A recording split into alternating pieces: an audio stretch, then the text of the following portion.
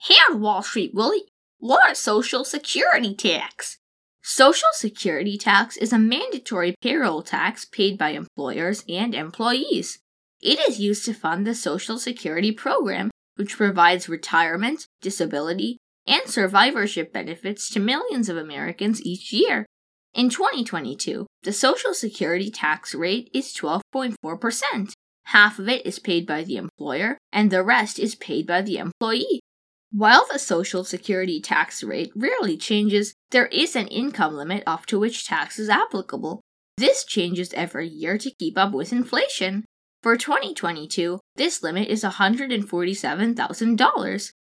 Do self-employed people also need to pay Social Security tax? That's a good question.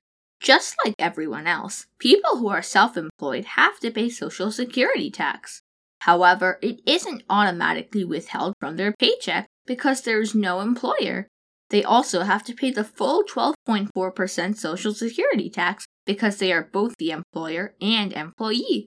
However, they can lower their taxable income by claiming the employer portion of the Social Security tax as a deduction.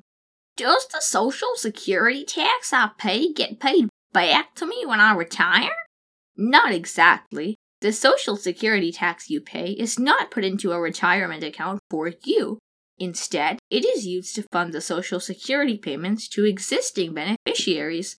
When you retire, you become eligible to claim Social Security benefits, and the program will be funded by the people working and paying Social Security tax at that time.